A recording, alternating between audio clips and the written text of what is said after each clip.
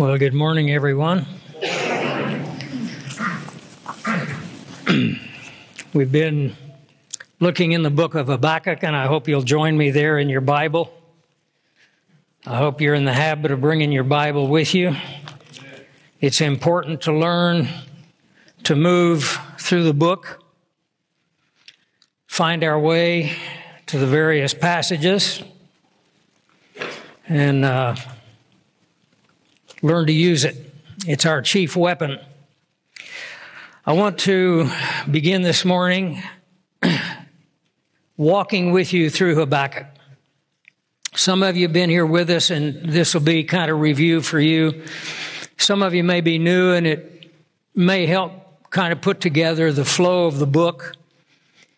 Because as Habakkuk looks on his nation, and he sees the corruption, he sees the evil, he sees perversion on every hand, he cries out to God to bring judgment and to purify that nation. And as often happens, God's way of answering that prayer is not quite what he had in mind. Because God's plan in answer to that prayer is to bring the Chaldeans, which is essentially the Babylonian Empire under Nebuchadnezzar, to bring the Assyrian army, or the Chaldean army, to overthrow the nation and to carry those people into 70 years of captivity. When this plan is revealed to Habakkuk, he reels in terror. He can't believe that God would use a more wicked nation to judge the Jewish nation. But of course, we always want to make sin and evil something that we can measure on a scale, whereas God says that if you're involved in it, you're as guilty as if you committed all of it. James tells us if we break one command, we've broken the entire law. It's not like because, and I've done a lot of work with people in prisons, and I've always noticed that prisoners can be a murderer, but at least they're not a child molester. And of course, the child molester says, well, I'm not a murderer. And they always have an excuse. I'm not as bad as the next guy. The reality is evil's evil. And evil is contrary to the plan and the purpose of God. And so as Habakkuk wrestles with the problem of what is facing his nation, and I believe the book of Habakkuk is very relevant to the time in which you and I are living. I don't even remember so much talk of nuclear war or the possibility of nuclear war. You know, I lived back in the day in the 50s when we did the get under your desk because the Russians are going to nuke us. And I'm hearing more now than I think I ever heard then about the potential of nuclear war. Whatever may be on our horizon, God has it in control. Our goal is not to live in fear of what may come, but to live in fear of offending God, to live in fear of missing his plan and purpose for our life. So if you would just bear with me, I want to take you through the 7 steps that Habakkuk went through in the course of his journey through this book as God shines streams of light through the darkness of what's going on. And we really begin, you may want to just, if you're in the habit of marking your Bible, if you saw my Bible, you would wonder how I can even read it because it's so marked up.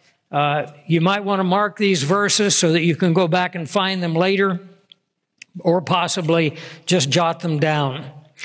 The first brilliant flash of light that comes through the darkness and the dimness of his time is found in chapter 1 and verse 12, where he says, "Are you not from everlasting, O Lord, my God, my Holy One?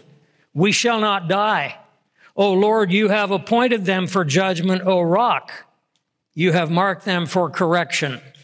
What he essentially comes to here is the realization that when he doesn't understand what God is doing, he needs to go back to the nature of who God is. Sometimes we just have to get back to the fact that we have to let God be God. And so he speaks of God from the standpoint of his eternal nature, of his holiness, and of the fact that he is the rock. And that goes back, of course, in his mind to Deuteronomy chapter 32, where Moses 4 times identifies God as the rock of our salvation. And you'll remember that Paul picks up on this thought in 1 Corinthians chapter 10 and verse 4, where he says, the rock that followed them was Christ. So he comes to that point where he decides, okay, God is God. I know He's eternal. I know He's holy. I know He is the God of our salvation. I'm going to have to learn to trust Him. And then he goes on through some more complaints and difficulties. And then God speaks to him in chapter 2 and verse 4. And this is a second flash of light that comes through the darkness when God says, behold the proud, speaking of Chaldea as an empire, and of course leading Chaldea, Nebuchadnezzar. His soul is not upright in him, but the just shall live by faith. Faith doesn't always understand. Faith doesn't mean that you always have everything put together, everything figured out, all of the blocks in order or whatever you want to talk about. It doesn't mean that. It means I know God. And I know what God has done through Jesus Christ, and therefore my job is to live by faith. And as I pointed out when we were at this passage, the Apostle Paul picked up on this so much that he uses it in Romans 1:17, Galatians chapter 3:11, and Hebrews chapter 10 and verse 38. I take Paul to be the author of Hebrews. If you believe otherwise, it doesn't matter. It's quoted there in Hebrews 10 and verse 38. The just shall live by faith. Now, who are the just? The just are those who have trusted Christ as their Savior. And what does God require of you and I? To live by faith. And it all leads us right back here to Habakkuk. And so he goes on in his journey of speaking woe to the Chaldeans now. He's pronouncing God's judgment on the Chaldeans, and he comes to chapter 2 and verse 14, and he says, for the earth will be filled with the knowledge of the glory of the Lord as the waters cover the sea. So imagine taking this step where you begin by saying, I know God, and I know His nature, I know something of His character, and that places on me a responsibility, and that is that I need to live by faith. And not only that, but I have some promises for the eternal future, and that is that the world is going to be flooded with the knowledge of God. Wouldn't it be wonderful if it were today? I fear we have a few hardships and difficulties to go through before that's the case. But this gave him something in the future that he can hold on to. So he's gone from the past, who is God, from eternity past. What is my responsibility to live by faith? I look forward and I have something to anticipate with the certainty that faith gives me that the knowledge of God is going to fill the world. He comes then down to chapter 2 and verse 20, and he says, but the Lord is in His holy temple. Let all the earth keep silence before Him. And you know, sometimes we need to put it bluntly, shut up in the presence of the Lord. Stop complaining, stop whining, stop making excuses, stop begging, stop pleading. Just sit in the presence of the Lord. Contemplate who He is. Contemplate the perfection of His plan. Let all the earth be silent. And I would suggest that, unfortunately, we probably are not silent enough when we come before the Lord. Sometimes when we pray, if we would take a little bit of time after we pray and listen, we might be amazed that we actually get an answer. People talk about God talking to them. I've never heard God's voice in an audible voice say, hey, you're going wrong here, you need to do this. But there is a very real sense when God the Holy Spirit speaks in your soul, you know that it's Him. Even sitting here this morning, I know that it happens because it happened to me many, many times growing up in the faith. And as even today, I go and I listen to other great speakers, and it's like you're sitting there and you're listening to the message, and it's just kind of like the message is for everyone. But then there comes that moment in the class, the message, whatever the study may be, where it seems as if God puts His finger right on your soul and says, this is for you. This is what I have to say. You may sit there the whole hour and that'll be the only thing, but that is the gem that God wanted to give to you that day. And we have to learn sometimes to be silent. He goes on then as he enters into chapter 3, and he enters into a prayer. It's actually a song, a lament in a sense for all that's going to happen. But he says in chapter 3 and verse 2, O Lord, revive your work in the midst of the years. In other words, here we are sitting at our point of time in history. And you have revealed to us that you have a plan, and that plan takes in the whole scope of human existence from the beginning to the end. And what is that work? That work is a work of redemption. And it means that the focus of all of history is on the cross of Jesus Christ and what he accomplished there through his death, through his burial, and through his resurrection. And what does it mean for us in our particular time? Revive your work. And I would suggest to you that as bleak as things may appear and as dark as the storm clouds may be on our horizon, God is reviving his work even now. God is reaching people now that he could never reach at any other time. You know, sometimes we wonder, why does God heal this person and not another? Why does God deliver this people and not another people? Why is it that God sometimes pours out his blessing on an individual or a family or even a nation, and at other times he brings judgment and sorrow and affliction? Why does God do that? Is he just capricious? Is he just hit or miss? Is he just jumping here or there? No, he's working for his work. And have you ever stopped to think that there are some people who will never come to Christ without affliction? And there are some people who will never come to Christ unless they see his hand of blessing. And always and forever behind every work that he accomplishes, whether individual lives or the lives of entire nations, God is at work right now to save souls. Because every soul is precious to him, and Christ died for every soul. I almost got distracted there. I was going to tell you a story, but I'm going to save it. Notice down in chapter 3 and verse 8, and it really links to verse 13. He says, you rode on your horses, your chariots of salvation. In other words, while the judgment was happening, while God was unleashing the thunderbolts of his judgment, what was he really working for? He was working for the salvation of people. And you come up to verse 13 there in chapter 3, you went forth for the salvation of your people, for salvation with your anointed. Here is a prophet looking 600 years into the future and realizing the Messiah is coming.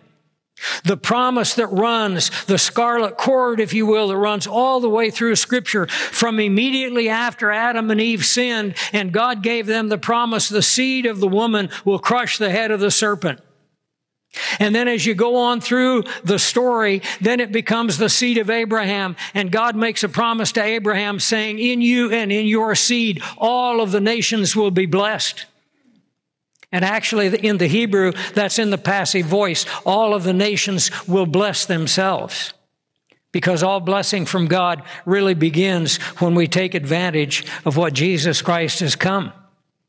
But that promised seed, that Savior, that Messiah promise runs all the way through the Old Testament. You can find the gospel in seed form in every Old Testament book. Here it is in Habakkuk. As God works for the redemption of the souls of men.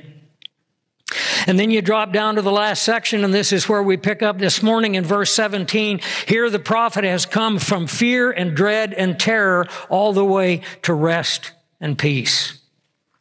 I pointed out in our last session that the three words that are overlooked many times in the 3rd chapter, the word Selah, it occurs in verse 3, it occurs in verse 9, it occurs again at the end of verse 13. And the word Selah is a musical pause with a spiritual meaning.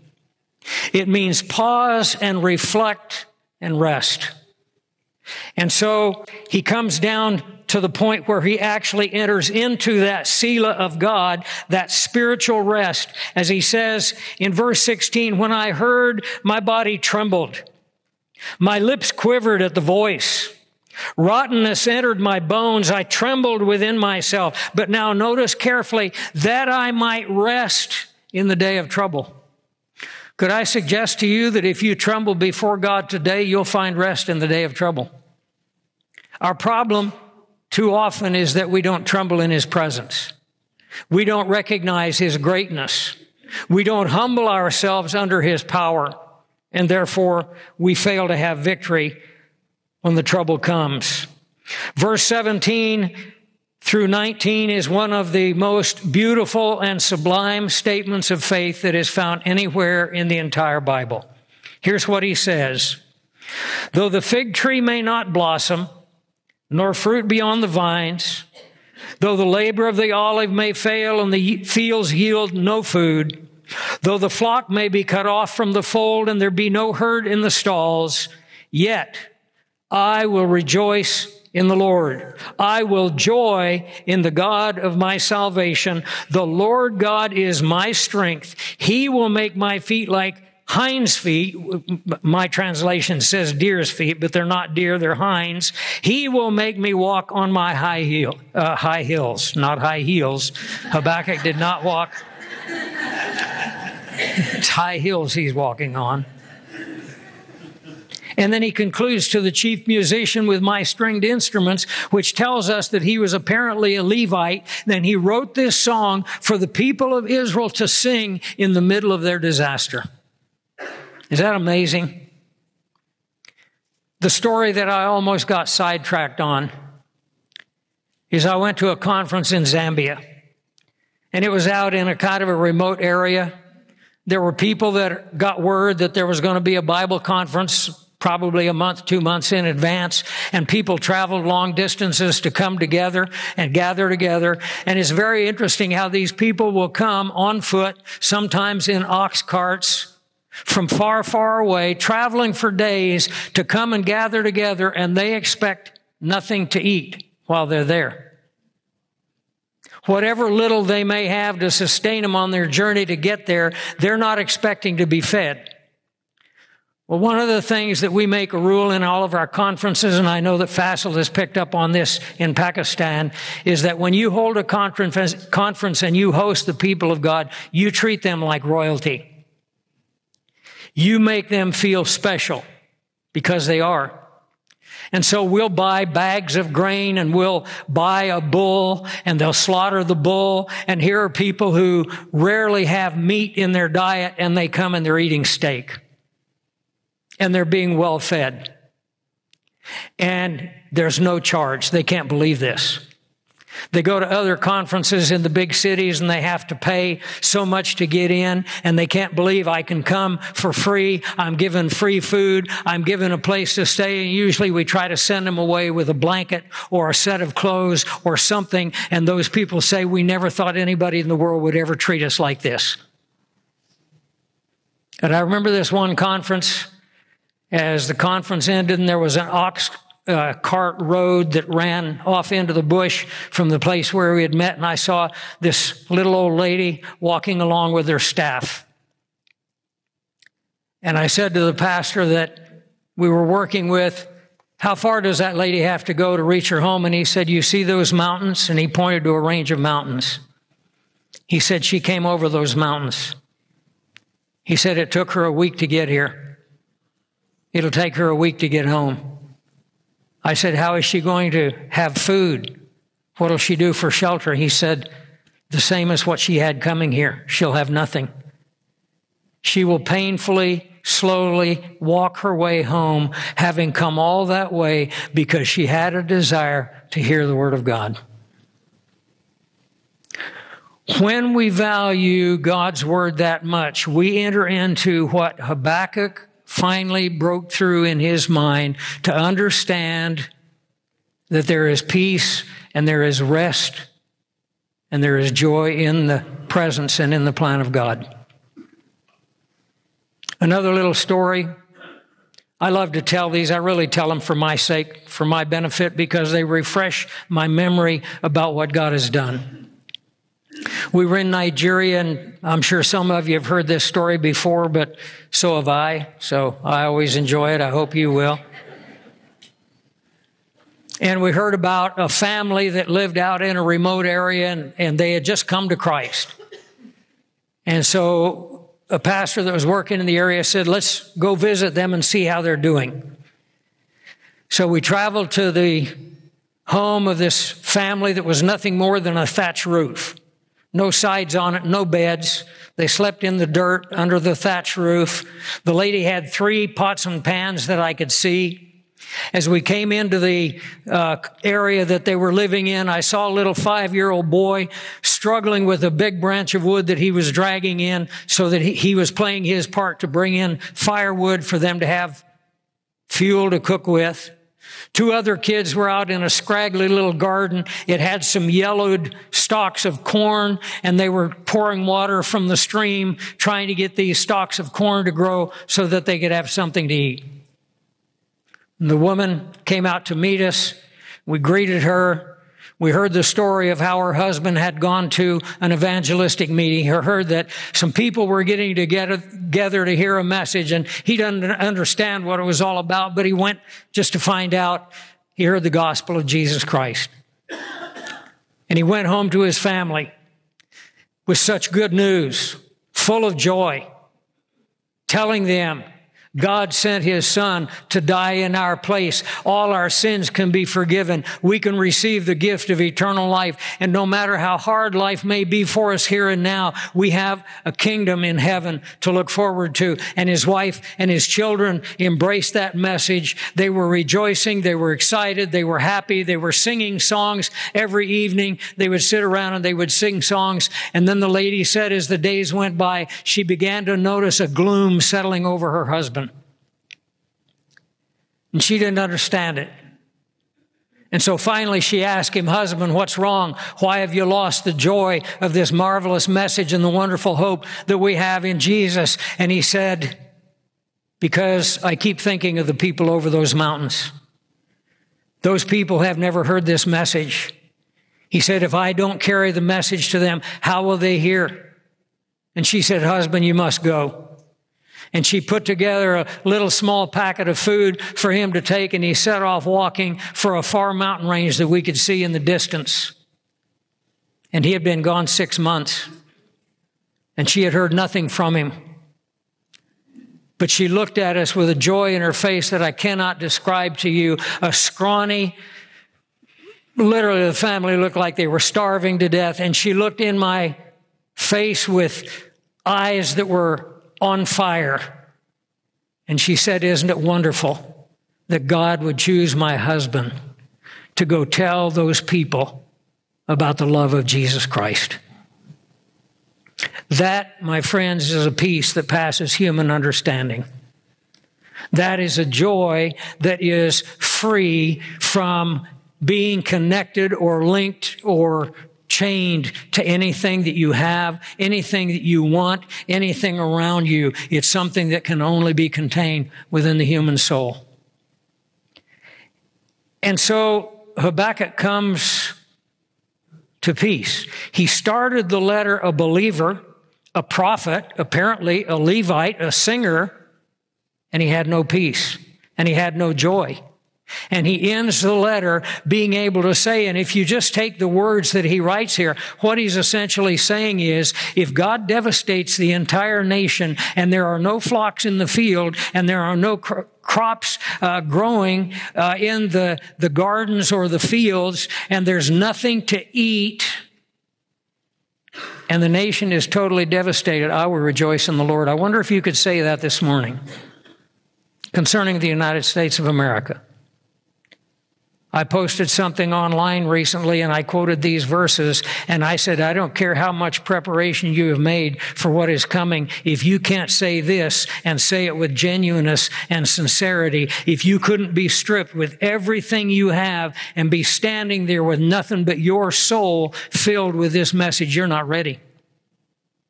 Because anything you have can be taken from you. But what you have in your soul is yours forever. Turn with me to Matthew 11 because I want to touch on a couple of passages that I think will bring this home to us.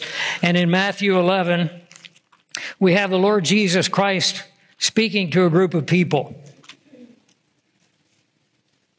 Earlier, back at the end of chapter 9, he had looked on this multitude that had been following him.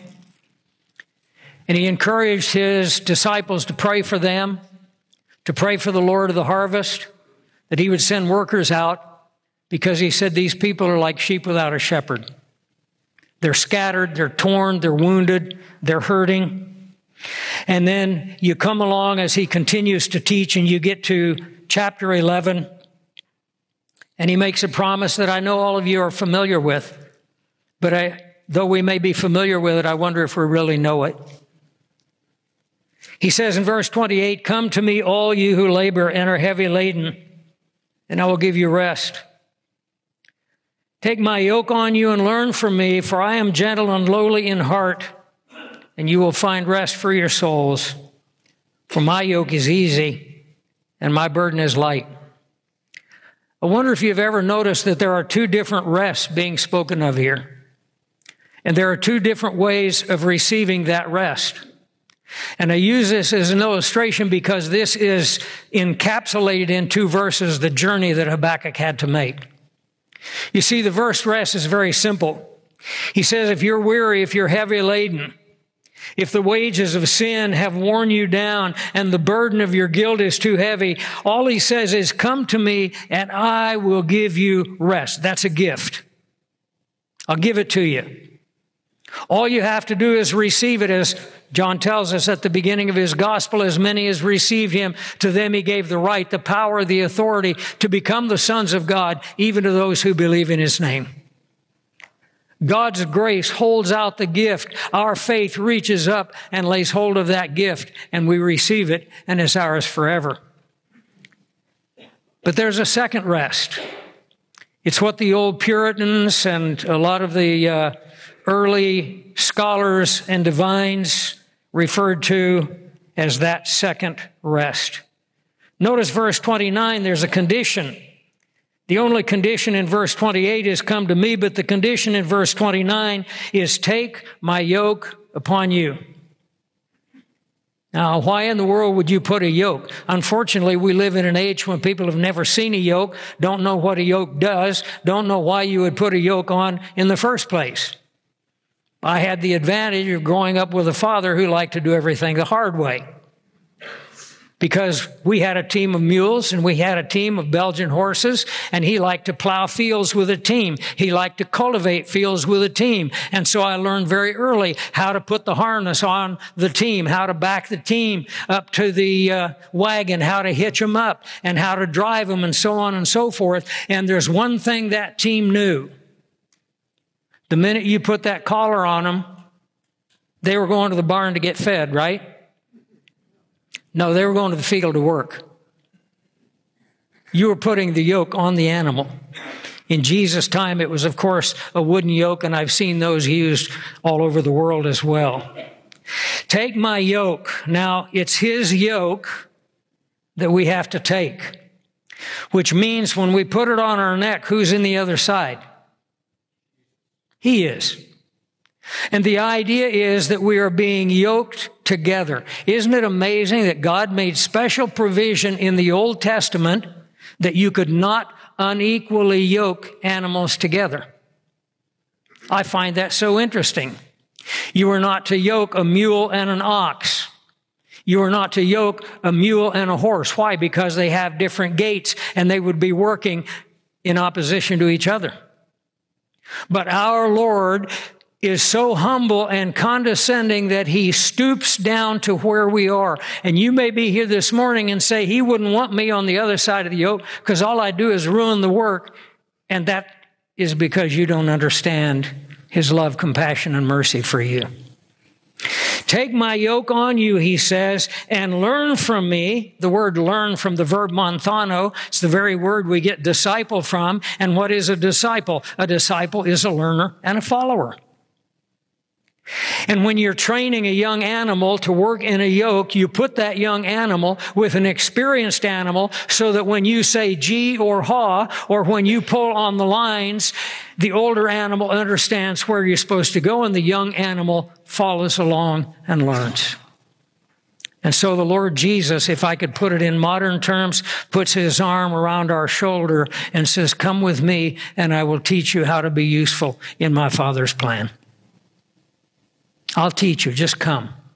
Just be willing to take the yoke. Just become a serious student of my word, and we will begin a work together. And as I told the folks in the last session, God has a work for you to accomplish that no one else can do. The saddest thing for anyone who believes in the Lord Jesus Christ, who receives the gift of eternal life, who has the hope of an eternal place in heaven, would be to arrive in the presence of Christ and have him say, "Welcome home, child. Unfortunately, you failed to accomplish the work that I gave you to do. I had something for you," because we're all going to see it. We're going to see what his plan was. He's going to reveal to us what we could have accomplished while we were here on this earth in service to our Lord and to our King. And we want to finish that work. But I want you to notice that he says that as we work with him, we will find a rest for our souls. This rest is not given. It's a rest that has to be discovered. And this is the rest the prophet Habakkuk gained. How can we lay hold of that rest? Well, I'm glad you asked that question. If you'll turn with me to Hebrews chapter 4, we'll find out.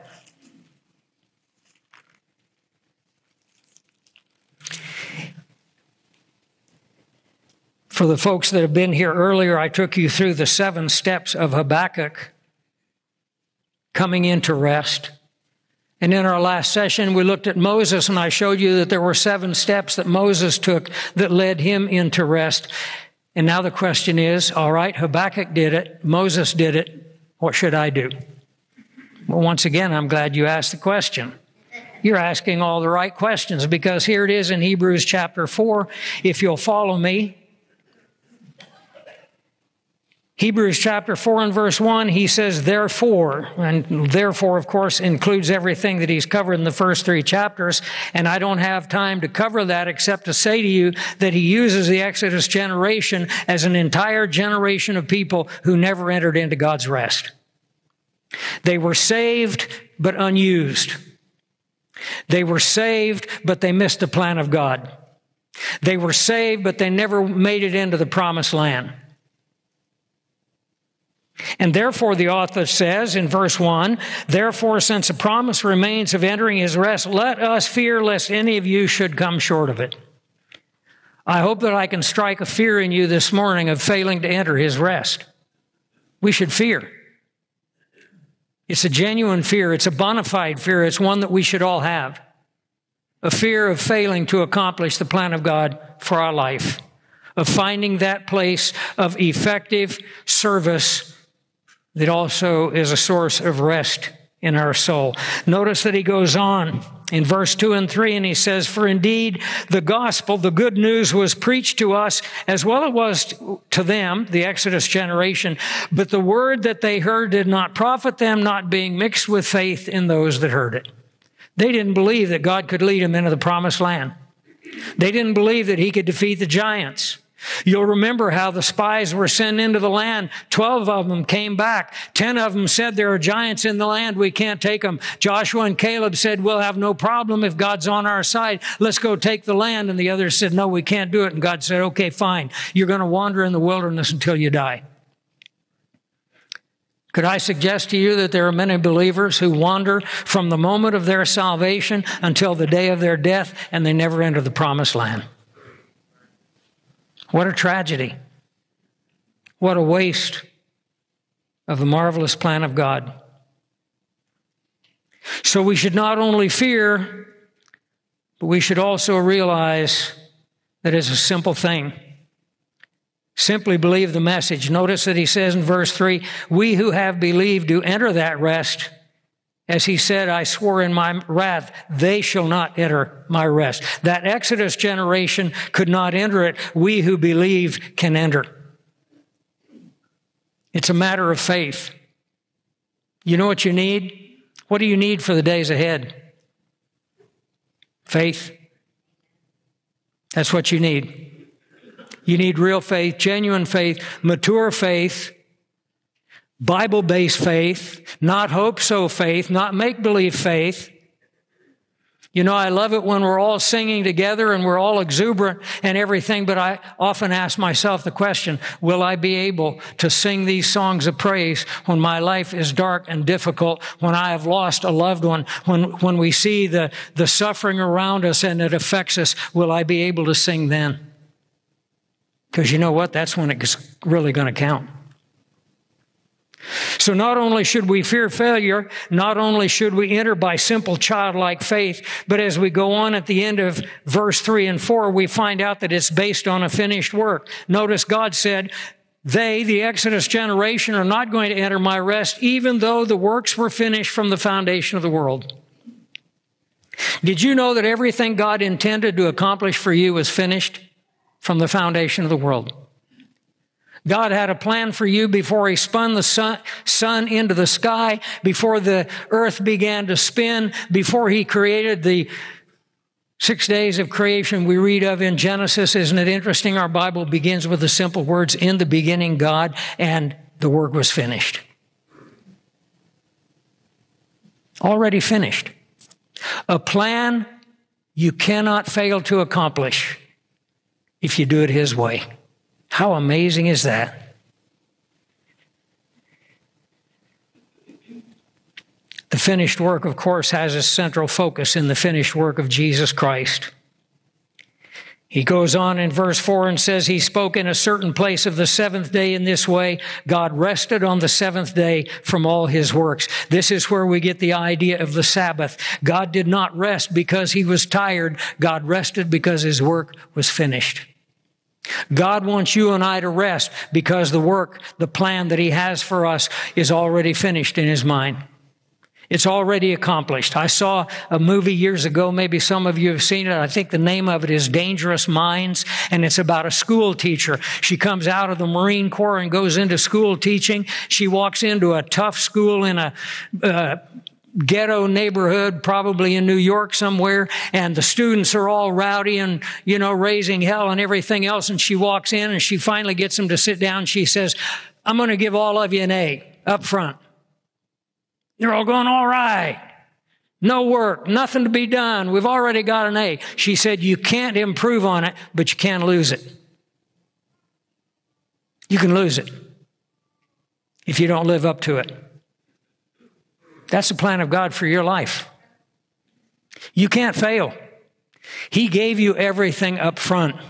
He's already given you victory. He's already given you blessing. He's already given you reward. We talk about, will there be any stars in my crown? My question is, will I have a crown? Because you know what? That crown was allotted to you and it was reserved for you. Peter tells us this. All of the things that are reserved in heaven for those who believe. And you think of that storehouse in which God placed the reward for everything He intended to give you. And then as we fail, each little occurrence, each little incident in life, that reward is taken out, no longer available. That reward is taken out, no longer available. And we see our eternal inheritance diminishing as we fail to live up to the plan of God for our life. So we start by fearing failure. We move then to simplicity of simple childlike faith. Third, we recognize that it's based on the finished work. And if you drop down there to verse 5, he says again in this place, they will not enter my rest. This is a warning to all of us. Verse 6, since therefore it remains that some must enter, and those to whom it was first preached did not enter.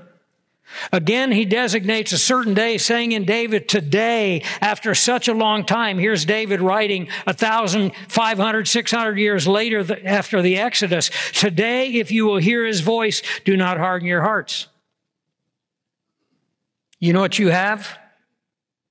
Here's what you have today. You don't have yesterday. It's already gone. Whatever victory or failure is there, it's already gone. You don't have tomorrow. We're not promised tomorrow. We have today. What am I going to make of today? Today, if you hear His voice sitting right here, right now, with all your distractions and whatever you're going to do this afternoon and whatever you hope for the week and that new job that you want to get, that person you're interested in and you hope it clicks and something happens, let me tell you something. All of that is nothing but illusion. The question is, what are you going to do today? Because, my friend, if you lose today and you lose tomorrow, you have already set yourself up to lose the third day, the next week, the next month, and on and on and on. What are you going to do today? That's the fourth thing we have to consider. And then the fifth, we need to realize that this Sabbath is not once a week on Saturday. This Sabbath is a daily Sabbath. So look at verse 9 and 10. There remains therefore a rest for the people of God. The word rest there is sabbatismas. There remains a Sabbath for the people of God.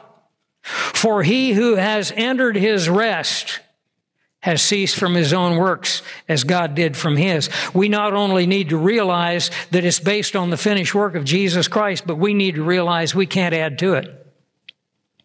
When I enter into, and hey, this is my battle every time I stand up in front of you. Am I going to perform or am I going to surrender? It's very easy to perform. You can move people. I can move you to tears. I can sway you different directions. People practice the techniques to be able to manipulate a crowd. I'm not here to manipulate you. I want to surrender. I want to let God, the Holy Spirit, take my failing, futile, sinful self and get me out of the way and somehow use my mind and my mouth to convey an eternal message to your soul. That's all I'm here for. And it's a battle. And I know everyone, I know Nick knows it. Any man who's ever stood up in front of a group faces that challenge every time. You're going to perform, you're going to surrender.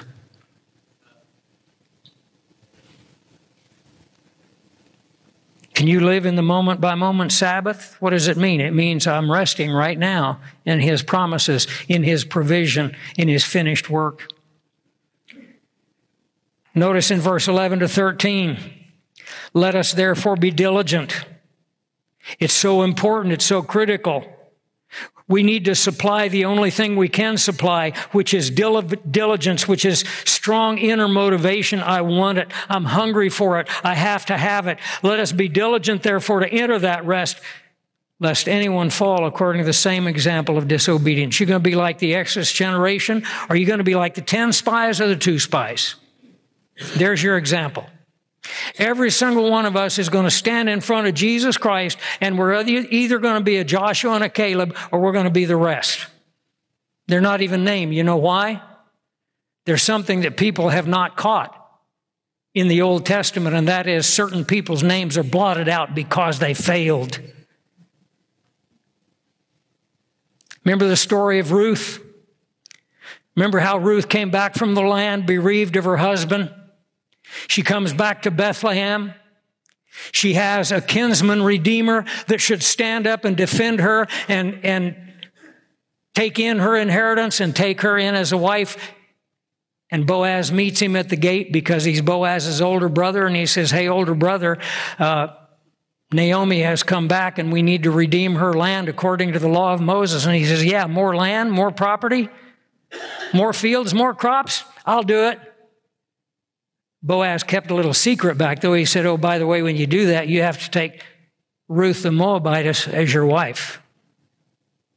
The guy said, no, not going to do that.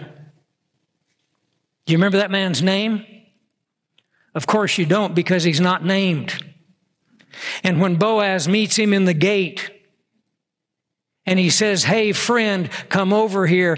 That's a gloss on what the Hebrew actually says. The Hebrew actually says, hey, Poloni Almoni, which means Mr. So-and-so.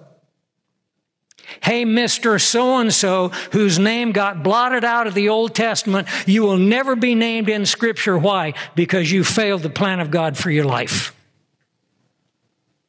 When the scripture says, and God speaks and says, I'll blot his name out of my book, he's not talking about slaughtering the guy or taking away his salvation. He's saying he's not worthy to be named. Now think what it means when you read in Revelation chapter 3 that to him who is faithful, I will make him a pillar in the temple of my God. Because there is a record being kept of your life, and some people's life is going to cover volumes, and some people's life is going to cover a sentence. They trusted Jesus Christ. That's it. And you know what? When we stand in the presence of the King, our record that is eternal recorded is going to be open for everyone to see. You know what I'd hate?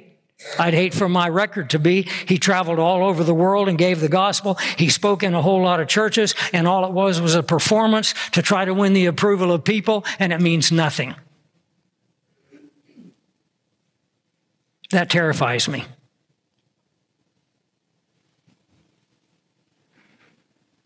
You know what the last step is in entering his rest? Verse 14. Seeing then that we have a great high priest who has passed through the heavens, Jesus, the Son of God, let us hold fast to our confession.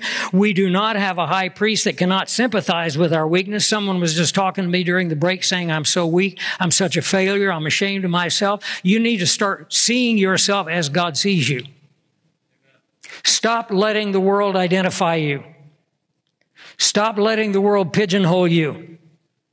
If you are in Christ, you are a child of the King. You are a child of God. You are a new creature in Christ. You are indwelt by the Holy Spirit. You have been raised up and seated with Christ in heavenly places. Stop putting yourself down and start believing that you are who he said you are.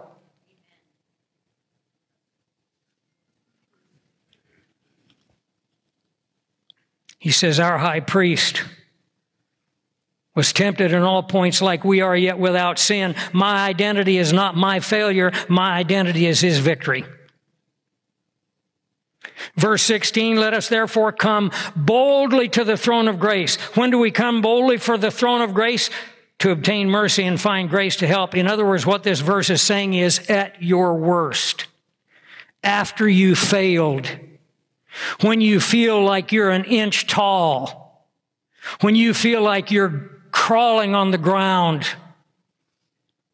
rise up and identify with the Lord Jesus Christ as one who is accepted in the beloved, and walk into the throne room with your head held high and say, I know there is cleansing. I know there is forgiveness. I know that there is provision made for me, and I'm here to claim it.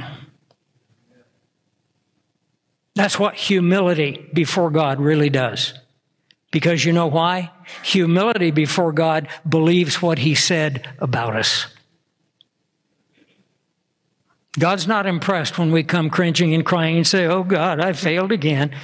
He knew you were going to fail before the world began. He's not sitting up there with his crown falling off going, what in the world happened here?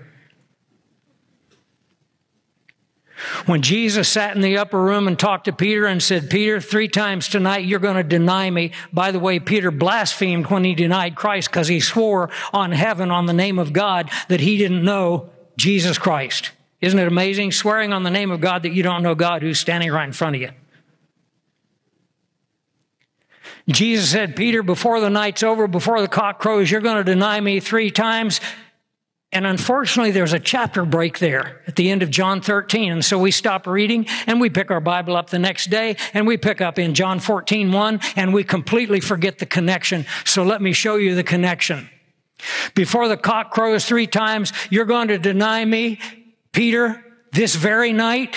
Let not your heart be troubled. Believe in God. Believe also in me. In my Father's house of many mansions, if it were not so, I would have told you, I am going to prepare a place for you. And if I go and prepare a place for you, I will return for you and receive you to myself, so that where I am, there you can be also. Have you ever connected that with the fact that Jesus just told Peter he was going to deny him?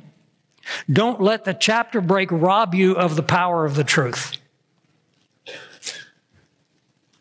You might want to read John 14, the first 4 verses, the first 6 verses. You get down to verse 6, and what does he say? I am. It's not what you are. It's I am. I am the way. I am the truth. I am the life. Get your eyes off yourself. Jesus is saying, look to me. You'll find the supply of everything you need. That's what we call victorious Christianity. Victorious Christians are not Christians who don't fail. Victorious Christians are Christians who never stay down. And they don't stay down because they actually believe the promises that are made. That Christ died for all our sins, that we have been cleansed, that we have been imputed with the righteousness of Jesus Christ and seated at the right hand of God the Father. And that's why Paul says in Colossians chapter 3, seek the things that are above where Christ is seated at the right hand of God, for you have died and your life is not what it is on this earth. Your life is hid with Christ in God. It'll change your whole perspective. Folks, I know I'm the biggest failure I know. And these are lessons that I have had to learn over years of God letting me wallow in self-pity and wallow in guilt and wallow in shame until finally He broke through this thick skull of mine. You know, teachers sometimes have breakthroughs. My breakthroughs are when God breaks something through my thick skull. And I wake up and I go, I am who God says I am in Christ. I am accepted in the Beloved. I am as righteous as Christ Himself in the eyes of God the Father, and He will always see me that way. Yes, He'll discipline me when I fail. He'll correct me, but He always corrects me in love. He does it as a gracious, caring Heavenly Father, and therefore I can stand up and dust myself off and start crawling before the world. Satan loves it when you and I are wallowing in shame. Loves it. You know why? Because as long as he can keep you wallowing in shame, you can't get back on the track running the race that God has set before you. Some of you may know my dad was an Olympic runner. Set 6 world records. Ran in the 1936 Olympics. He was co-captain of the Olympic team with Jesse Owens that year. And my dad is on a Life magazine that I have from 1938 in a very important race in Los Angeles, and he got spiked and fell off the track. You know what athletes do today? They walk away. But the series of pictures shows him falling and then tumbling and then rolling and then getting back up with the other runners now 100 yards ahead of him. And you know what he did? He got back on the track and finished the race. That's a champion. You don't walk off the track. You and I have a race that's been set before us, and the author of Hebrews, of course, picks that up in chapter 12 when he says, let us therefore run with endurance the race that is set before us, looking at ourselves and how weak and frail we are. Is that what your Bible says? Let us run with endurance the race that is set before us, looking unto Jesus, the author and the finisher. He's already finished it. He's the one that set us off. My dad, as a kid, they were going to have a race, and so he said, well, I'll start all of you off. And they said, well, who's going to see us at the finish? And he said, I'll start all of you off, and then I'll run down and I'll catch you at the finish and see who wins. He was that fast. Jesus Christ started you on your race, ran to the finish line. He's waiting there, and you know, all He wants you to do is run into His arms at the end of the race. Just run into His arms. He's waiting there to reward you, and I pray that somehow some little snippet of anything I may have said during the course of this weekend and this study will challenge you to really believe the promises of God, because what He has said of you can never change. I'm going to close in prayer. We're going to watch Amazing Grace. I love this because it's in the Colosseum, the place where they thought they would end Christianity. The place where they threw the Christians to the lions. They said, we'll wipe out Christianity in our generation. 2,000 years later, the Christians are in the Colosseum singing Amazing Grace, and all those people are gone. Let's run the race set before us. Let's enter into the rest God has for us. Let's be victorious through Christ. Father, thank you for your love, your mercy, your compassion, your grace, all the provisions that you make for us. Speak to each heart and soul gathered here this morning. Meet each of us in our need at whatever point of life we may be in, and just help us to pick up and continue to run down that track to the finish line for the honor and the glory of Jesus Christ, in whose name we pray. Amen. Thank you.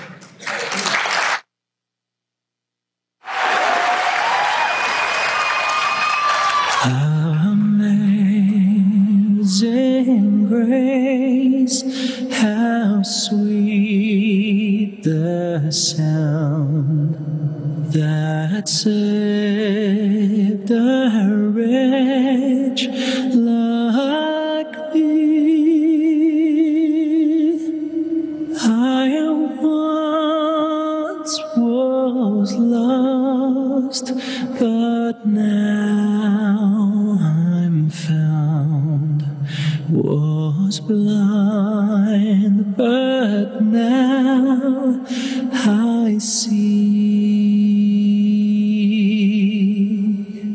'Twas grace that taught my heart to fear, and grace my fears relieved.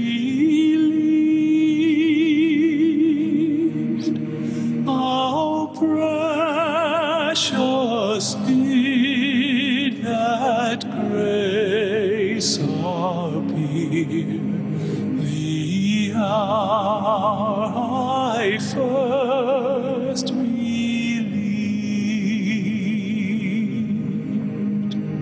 Through many dangers, toils, and snares, I have already come. 'Tis grace hath brought me safe thus far, and grace will lead me home.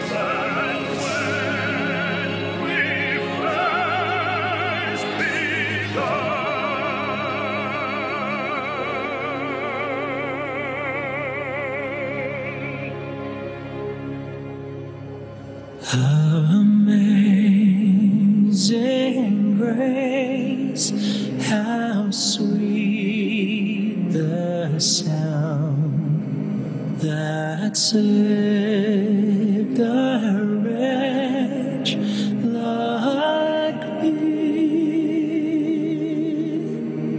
I once was lost, but now I'm found. Was blind, but now I see.